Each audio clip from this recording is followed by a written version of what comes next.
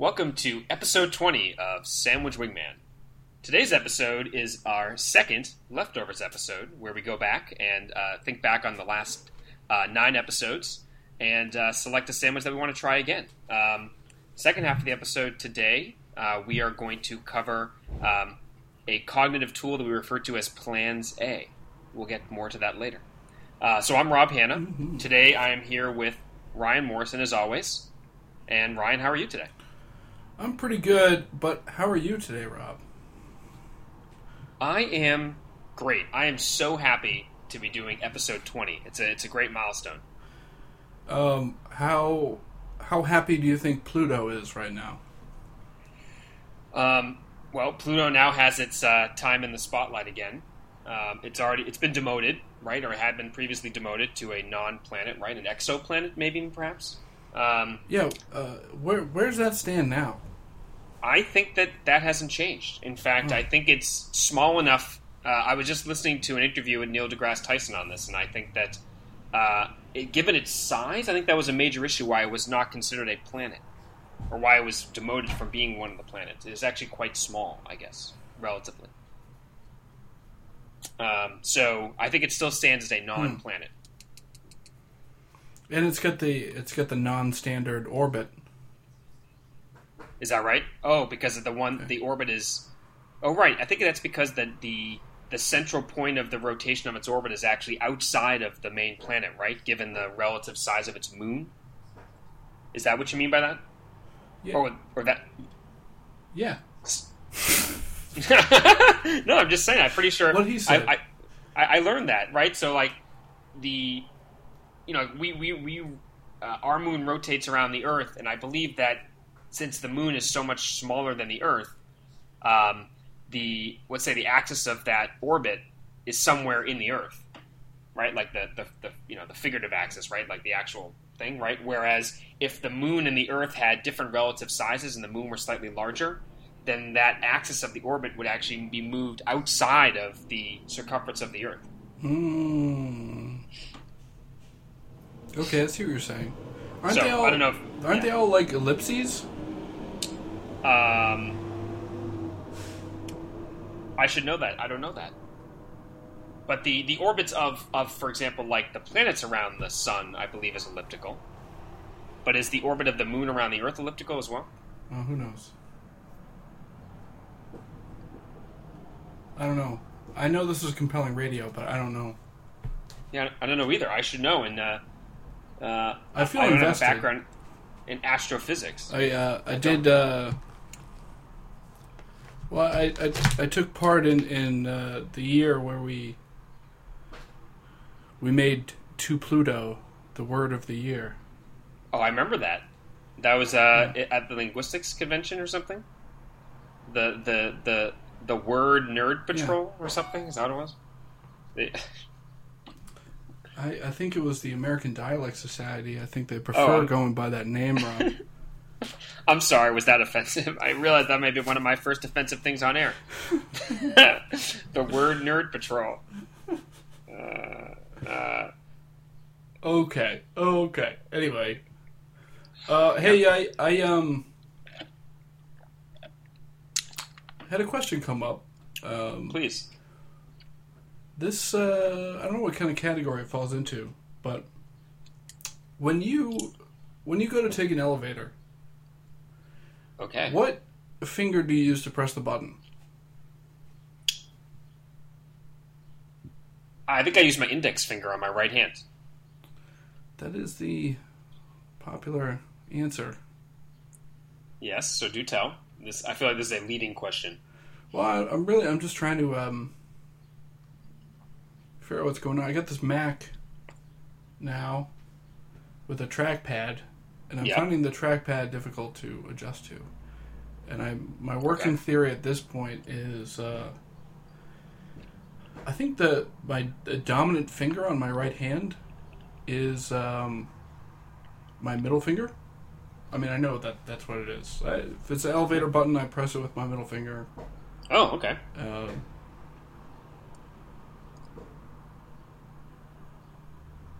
Yeah. So I don't know. I think so. Like, if I went to right click, well, you got to do it with two fingers. I'm like re-involving the index finger, not involving the middle finger. And you're finding that to be awkward because you have so much practice pressing elevator buttons. Well, it's not because the elevator buttons. It's because it's the cue. It's the common, source. Good point. I feel. I don't know. It's just that finger feels more like me. It's my default way of interacting with the world. Yeah, this reminds me of Rahm Emanuel's joke about the fact when he lost his middle finger, it effectively, what was the word? It made him effectively mute. Wow. So he lost his finger? Yes, he when he was a kid, I believe in a meat cutting accident, lost his lost half of his middle finger. Yeah. How Chicago is that? Oh, what, you mean meat and yeah? I wonder what middle finger. Well, and just meat packing in general, right? That's right. I'm pretty sure it was. I wonder where his finger ended up. Perhaps on your plate at home. Yeah, that was nice to think, right? Yeah, that was mean to somebody, not ourselves. Anyway, so yes. Sandwiches. Yes, sandwiches did not get Plutoed this time. What we were running that risk there for a second. I know. So, what did you do? Well, I went back to episode 17. Okay. I guess it's not too long ago. That was our fish week, and I did fish tacos with like a breaded cod fillet. Mm-hmm. And at the time, I think you'll recall, I expressed some regret for putting in that sheet of wasabi seaweed. That's right, the seaweed. For consistency reasons, because it was the only thing I had to tear. And okay, it wasn't that great. So I redid that sandwich and did not do that. I added a little bit of chili powder, but basically it was on a wrap to be like a fake taco. I used fish nuggets instead of a cod fillet. The same, basically dry coleslaw and chili powder, a little tartar sauce on the fish, and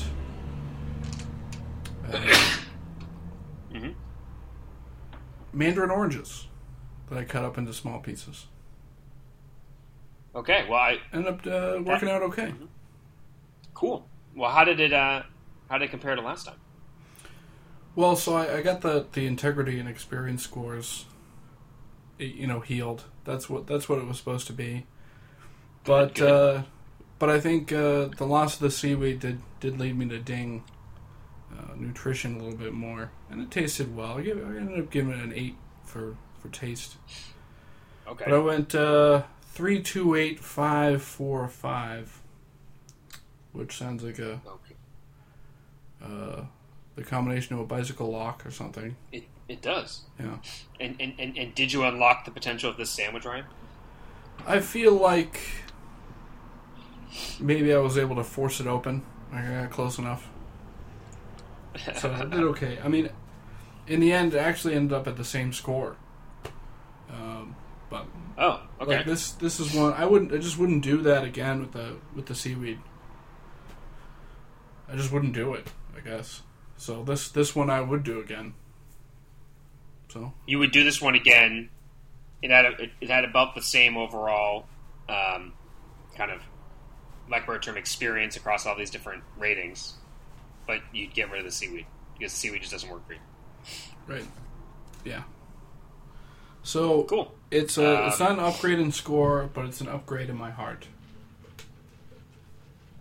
I like that. Well, I mean, I'm going to give you credit here for making a lateral move that essentially you've gone to a new equilibrium. Yeah, I was hoping that the mandarin orange thing would, it still has this would kick it something up. Like that, right? Yeah. At least you didn't do what I did, which I can get into now. Yes, please. Yeah, so what ended up happening is that I went back to episode 15, our waffle sandwich episode, and I redid my jambalaya waffle sandwich. So, but I wanted to make it healthier, because the thing I somewhat got dinged for last time was the nutritional value of cooking everything in oil, or the nutritional value coming from the fact that I cooked it all in oil, or the lack of it. Mm-hmm. So I had a pork andouille sauce. I think last time was chicken. This time was pork andouille with diced red peppers, diced zucchini, tomato, green onions, with a little bit of a dollop of spicy salsa on a whole wheat waffle, or 2 whole wheat waffles, Eggo sized.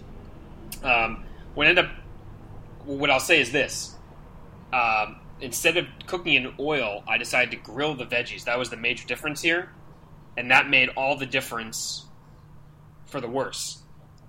Yeah. I actually ended up making a worse sandwich this time than the time I had before. And it broke down for a lot of interesting, or a lot of ways that I think you might find interesting, right? So, Please. It was actually harder to assemble because everything gets chopped, but this time there was some grilling involved. So you had to wait for the grill stuff. You had to wrap it in tin foil, put it on the grill, right? So that kind of stunk. And the sausage as well, right? So It got dinged on the ease of assembly down to a 2. The nutritional value I only bumped up by 1 from a 3 to a 4, and that was crazy. I thought I was going to be able to go to a 5, but it still ended up not being super healthy because of the sausage. So I really didn't actually improve it that much. It actually tasted worse, which I'll get into, but I dinged myself a couple points on that down to a 6. It didn't stay together as well, and the overall experience kind of stunk, even though it was just as interesting as it was before. So the conversation piece was that. So this was a 2, 4, 6, 4, 5, 3 sandwich, and I was disappointed, but maybe not that surprised that making the sandwich healthier actually made it a worse sandwich. So the overall score ended up being a 24 in the end, and I think what ends up happening is that I started to learn the value of oil and sauteing all the vegetables together and the sausage, I guess, and how everything kind of got kind of a mixture of flavors. The oil kind of helped everything kind of meld into one, help things kind of stay together. I think that really cuts into something that we, I think, picked up maybe the Parish Cafe week. That's right. Was that there's it does matter, like having a consistency of flavor, and I mean having it be the same kind of bite to bite, but also like I don't know, just like not having it be a mouthful of a few unrelated things. I agree. Like I totally agree. Making a new substance, which is like the sandwich filling. Correct. Instead of just an amalgamation of all the pieces. I agree. And this ended up just being a whole bunch of amalgamated pieces, and even the zucchini and the green onions and stuff from the grill just didn't end up working out. It just they got kind of steamed, but they ended up not really adding tremendous amount of flavor. So I was disappointed overall. It still ended up being kind of a sweet and spicy sandwich, but it just was worse. It just didn't taste as good as it did the first time. So that was so you this week got at least to kind of stay lateral. I actually ended up going back and ruining my sandwich. So jambalaya waffle sandwich, not so good when it's not cooked jambalaya style.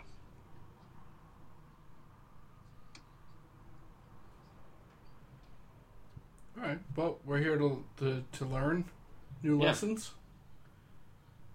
I feel like we've done that now. I have. I've learned a lot, and I still love the taste of the waffle stuff, but it wasn't as good. Yeah. Waffles do make good sandwich buns. So sounds like overall, we learned some lessons here, as you said. and maybe we should have stuck with our plan A. Well, I feel like you could just kind of undercut the point. Oh, that's a good point. We should have. We actually now have developed multiple plans A. Yeah. Two ways of making our sandwiches. That's true. So I think this is kind of one of the things that I look forward to the most about this podcast, right? Me too. And our conversations in general. We try to find these things, but I'm looking forward to trotting out a few of the ones that we seem to refer to most frequently. Is that fair? Without a doubt. Yeah. Mm-hmm. That is fair. Yeah. So plans A. Yes. What it has to, what it has to do with is this instinct that we seem to have to not want to have to make difficult choices, mm-hmm. to subconsciously mail it in. If it's, mail something in if it's not really our preferred option. Yeah. Yeah. So Plans A is just our reminder that we have to keep fighting that instinct, because it seems to be an instinct. Because people can tell, right? If I don't know, I've interviewed some people. It's not, it's usually not hard to figure out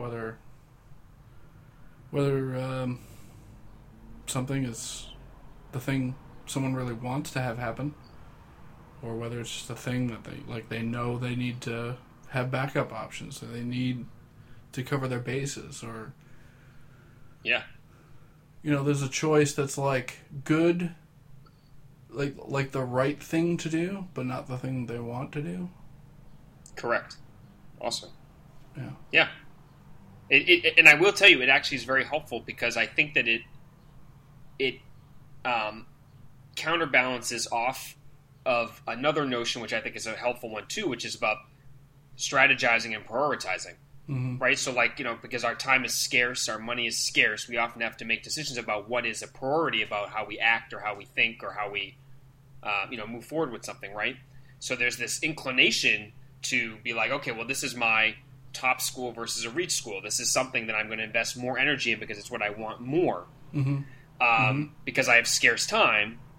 But the fact, what makes this particular tool, Plans A, so helpful is that it says, while you can have your own implicit and not said priorities, you in fact should act in ways that is as if several of these decision paths are the same. Mm-hmm. So that you don't underinvest in the backup, so that you actually effectively could undermine those as backups. Mm-hmm. Right? So it's like, let's take what I just kind of brought online, right? Like the difference between we were told in school between the safety school versus the reach schools versus the schools you think are a good fit for you or something. Mm-hmm. Just by calling them safety schools probably means you're kind of you could be inclined to just throw an application there. It's okay, I'll just kind of throw it there. It will be a safety thing. But if you kind of underinvest time in that, you could undermine your ability to even have that as a fallback option. So, but if you approach it I'm going to kind of divide my time in a way. So that's what I'm saying. So, but it's weird because since time is scarce in these,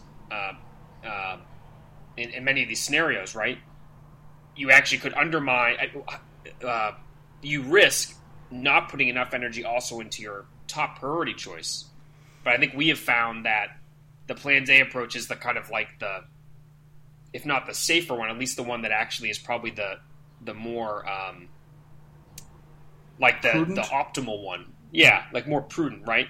No, so, I liked your word better. For example, right? Well, but I think that your example also of the job interview is another example of this, right? Which is you go into a job interview and you're okay, or you're an interviewer and you interview someone and you're yeah, this person just doesn't seem like this is the top of their mind, or this isn't something they spend a lot of time prepping for. You kind of know that, Right. and you get a little bit of a sense. Yeah. So in some sense, you come away with the fear like, well, this person doesn't really want this anyway. Why should I invest in them? Or Yeah. I can tell mean, this it's isn't just, their job, right? So yeah. I think the main point is really this simple: is if you've decided that it's worth it to pursue a second or third option or whatever it is, if it's worth it to do a backup, Right. actually do it.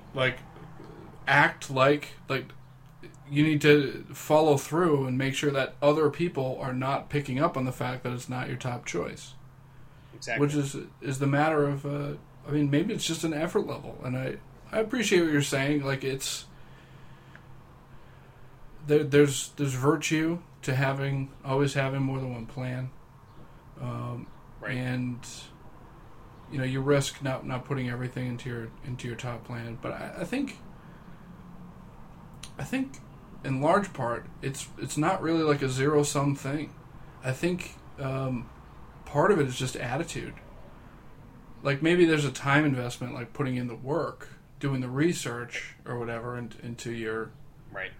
the thing that you've zeroed in on as your backup. That's right. I think part of it really is just attitude. We sabotage ourselves, I think. Just by body language, whatever, just acting like something is not our first choice. Right. I don't know. We're complicated enough that we can. It's like you got to believe it.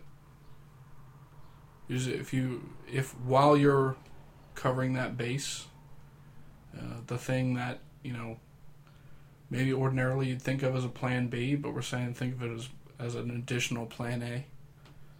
Right. Live it in the moment. While you're covering that base, believe that it's a plan A. So what do you think about this part of it? That we just don't like having to make these tough decisions.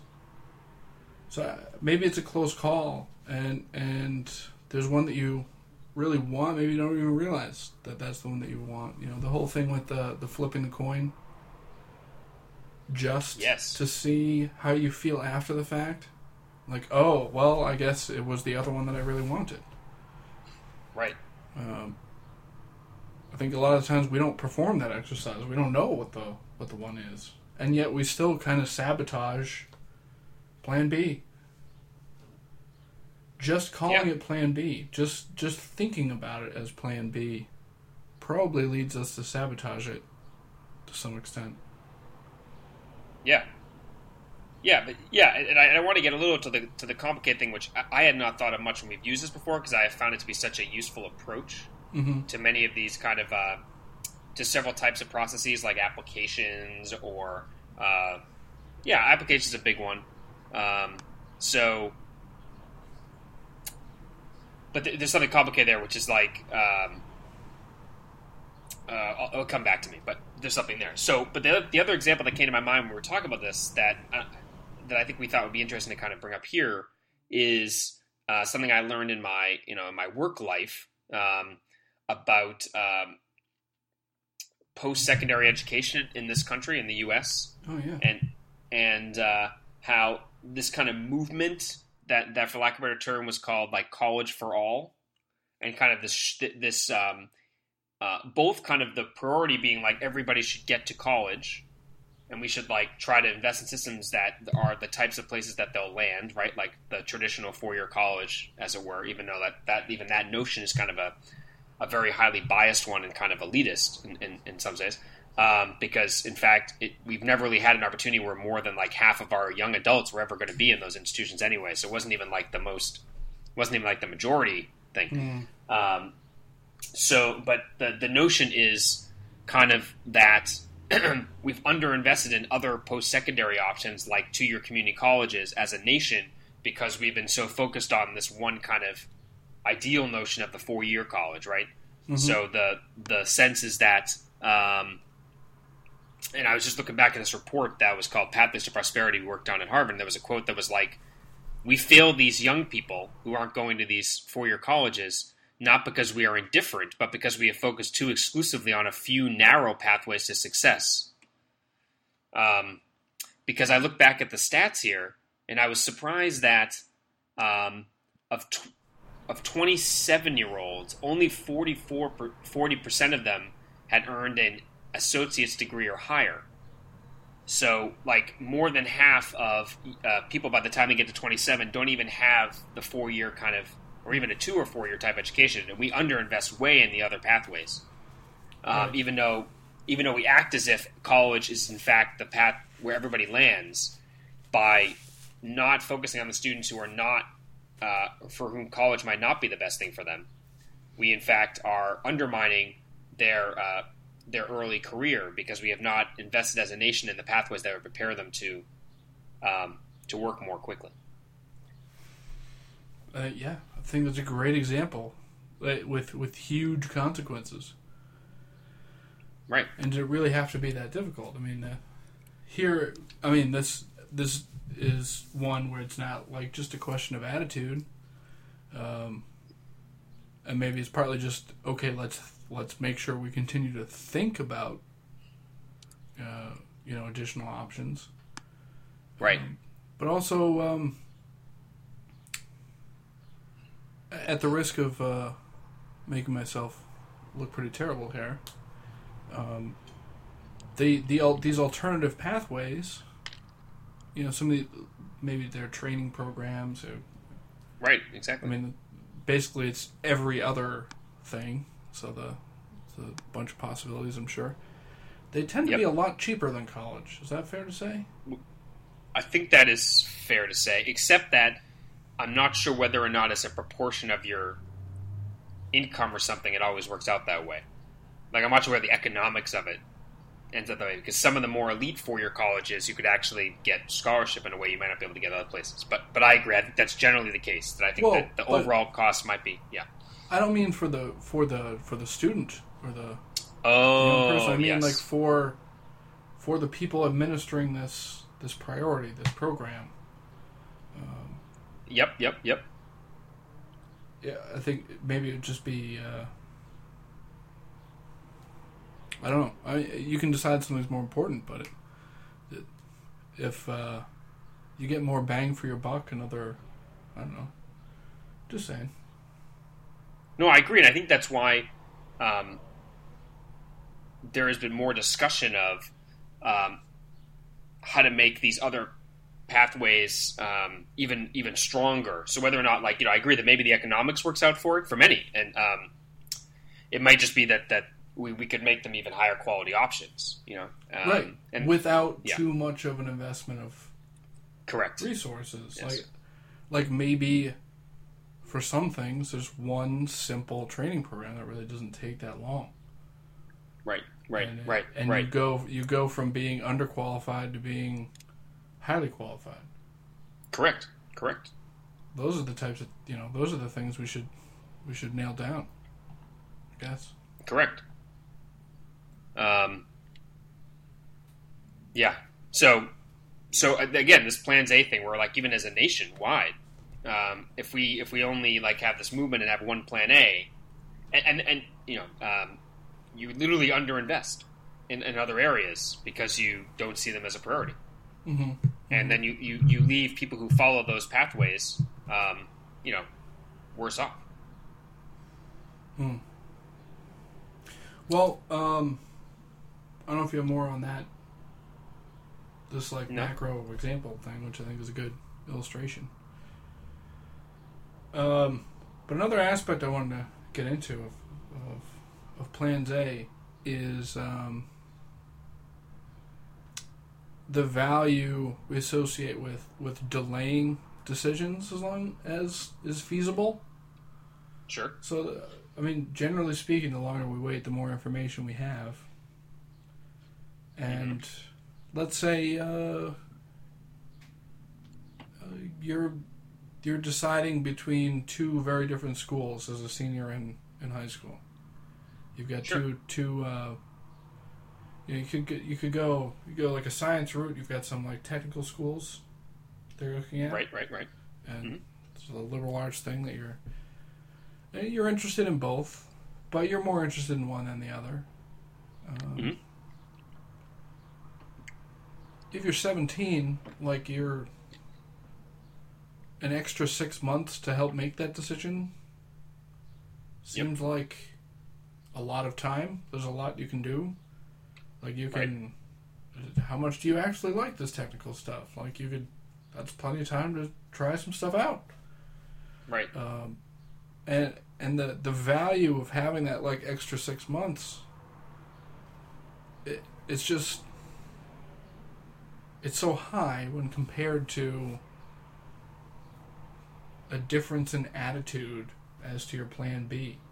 Like why would you, if you treat plan B like plan B from the beginning, then you're kind of choosing plan A already.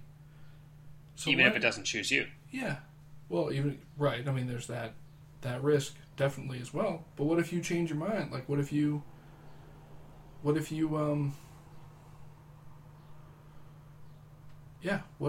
end up flipping your plans? No, plan B is my plan A. I don't know. I mean, it's just... Right, I mean, and you as a person, yeah. Well, all I was going to say was just about the fact like maybe that... I've been... Just the information part I want to talk a little about, but go ahead with your point. I just want to get at the information part. Yeah, just that... I think maybe in the past, I've been too concerned with keeping as many avenues open as possible. Right. And yet... when it costs nothing to do so, like, just do it. It's not... Don't unintentionally limit your options by trying to keep options open, but the reverse is also true. I agree, and I think that that's an interesting point because what is it's a shame, let's say, that we have to make, or it seems like we have to make such big decisions at 17, 18 about the kind of, the paths, at least for our early careers, we want to take, right? Mm-hmm. And while you might think and truly believe that the technical engineering route, for example, is the one that you want to do, so you invest in that more, you may not have enough information even to know that you may have actually preferred the second pathway. So one reason to invest in both plans A is that you want to make sure that if you're wrong about even your passions and gut at 17, that you have the other pathway to jump back onto. Yeah. Yeah. Because because I mean, what information did I have about being a physicist at 17, right? Like, what information did I have about making a career in the academic world at 17? Right. I probably didn't, right? So, like, in some sense, one other reason to invest in both pathways is to start to at least envision yourself, well, maybe there's a possibility later on I might want to take that other pathway, right? And this is, just to follow the train of thought, this is not dissimilar to how we approach high school in this country for all students, right? Which is that we try to give you a broad enough base of skills so that we, as a society, don't foreclose on your future options. Right. It's like, why do I make you take 3 years of science? I mean, part of it is that we want to make sure you have some of the skills, some basic levels of knowledge of the world, I guess. But another part of it is that we want to make sure that we as a society don't make it so that the society is to blame for you not being able to go into science. That we didn't give you opportunities to kind of develop those skills, on the U.S. dollar rather than on your own dollars, right? So I just put it there. And it's, you can kind of see these phenomena everywhere. That makes sense to me. I mean, as a society, we want people to do the things that they're best at. So correct. Especially if it's not a crippling cost, we right. want to equip people to figure out what they are best at. Correct. So yeah, I mean, that's just good business. Yeah, and but I will say among all the tools, last time we talked about Oh, go ahead. Go ahead. Just like if you weren't actually offering science, if you were just like playing a bunch of videos during science class. Yes. If you got only teachers that weren't really trained, because these kids aren't gonna, something like that, then Plans A would also step in and say, like, it would say don't do that. It would say go in one direction or the other. I think. Right. Just not that that's the right answer to go in one direction or the other. Is that Plans A? That's what the tool would force you to ask questions about. Yes. Right. Like this is right now. This is being pursued as a Plan B. Why? And should it why be and what not pursued at all, or pursued as a Plan A? Right, exactly right. It should beg a question, or beg the question, right? What are we losing by setting by setting priorities? Mm-hmm. Right, you have these decisions. Like, I feel like business is all about this, right? Where you're like, we could work on everything in the policy world, but we decide to set priorities for the type of issues that we decide to work on, right? Mm-hmm. And there are trade-offs, right? And often we're like, well, we should work on these things because these, either are the ones that are like our core competencies, so like we'd be strongest in them. But sometimes we don't ask the question like, well, do we,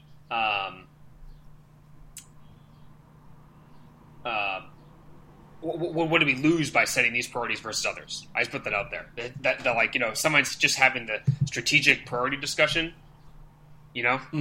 just makes it seem like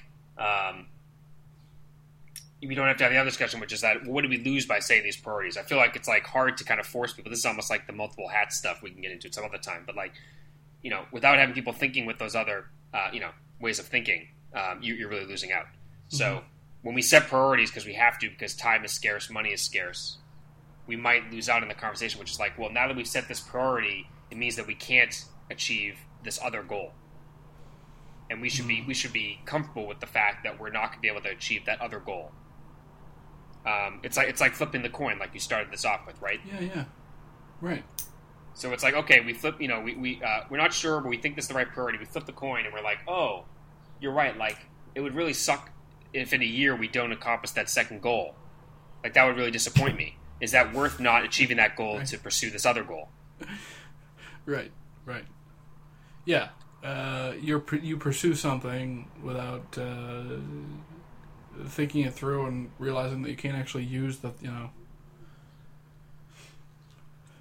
your prize is a above ground pool if you win this contest, which is very hard, and you haven't your town won't allow above ground pools. Correct. Well, you can't move your house. Right. So maybe at some level this just boils down to like be deliberate as frequently as possible, which seems a lot less insightful than what I thought Plans A was, but whatever. I think the reason why the terminology of it is useful because we literally it's like a mantra. It's a mantra, right? Because it is so culturally pervasive to think about Plans B, right? Like it's like, don't forget to have that backup option, right? Mm-hmm. So it kind of challenges your thought process to be like, no, don't think of it as Plan A and Plan B. Think of it as a lot of Plans A. Right. Think of it that way. Right. Not even like this is what they are. Correct. Just think of it this way, and maybe better things will happen. Right. To you overall. It is a cognitive tool. It's not a it's not more than that. This is a good point though. The phrase may be helpful. Right. I like that. So it's okay. So on some level it's be deliberate. On some level it's a tool to help be deliberate. Correct. But I guess you could look at the point of this whole thing two ways. It's to actually have backup plans that are good. That's right. Actually have them available, which seems like a good thing. Or it's delaying your decision as long as possible. Yes. Which is also maybe a good thing. Yeah. And it's like, I mean, the whole thing, it really is just, I do think we sabotage ourselves. I think the act of picking between two things that's important is so unpleasant that we act in a way that won't put us in that position. Right. I think that happens. I think I've seen that happen. But really, it is the flipping the coin thing. The answer is in there already. Maybe it's in your head somewhere. Just if you don't want to flip the coin yet, at least make it so that you can do it later. I guess. I don't know. Yeah. Plans A. Plans A. I will say it's actually. I'm glad we were able to take this nugget on, or this cognitive tool on as well. I feel like these are things that we in our lives, you and I, both have used over and over and over again. Yeah. I found it to be very helpful. So. Yeah. Yeah. It was our gift to the world. Like just like giving to the world our 20 episodes. Exactly like that. It's overlappingly like that. Yes. So, and we have been happy to do that. So this was Leftovers. And we resume next time with a ingredient of our choice. Let's do that right now. Yes. How do you feel about like a tomato sauce? I like it. Let's go with that. Done. So, episode 20. This is Rob here with Ryan. And till next time. Signing off.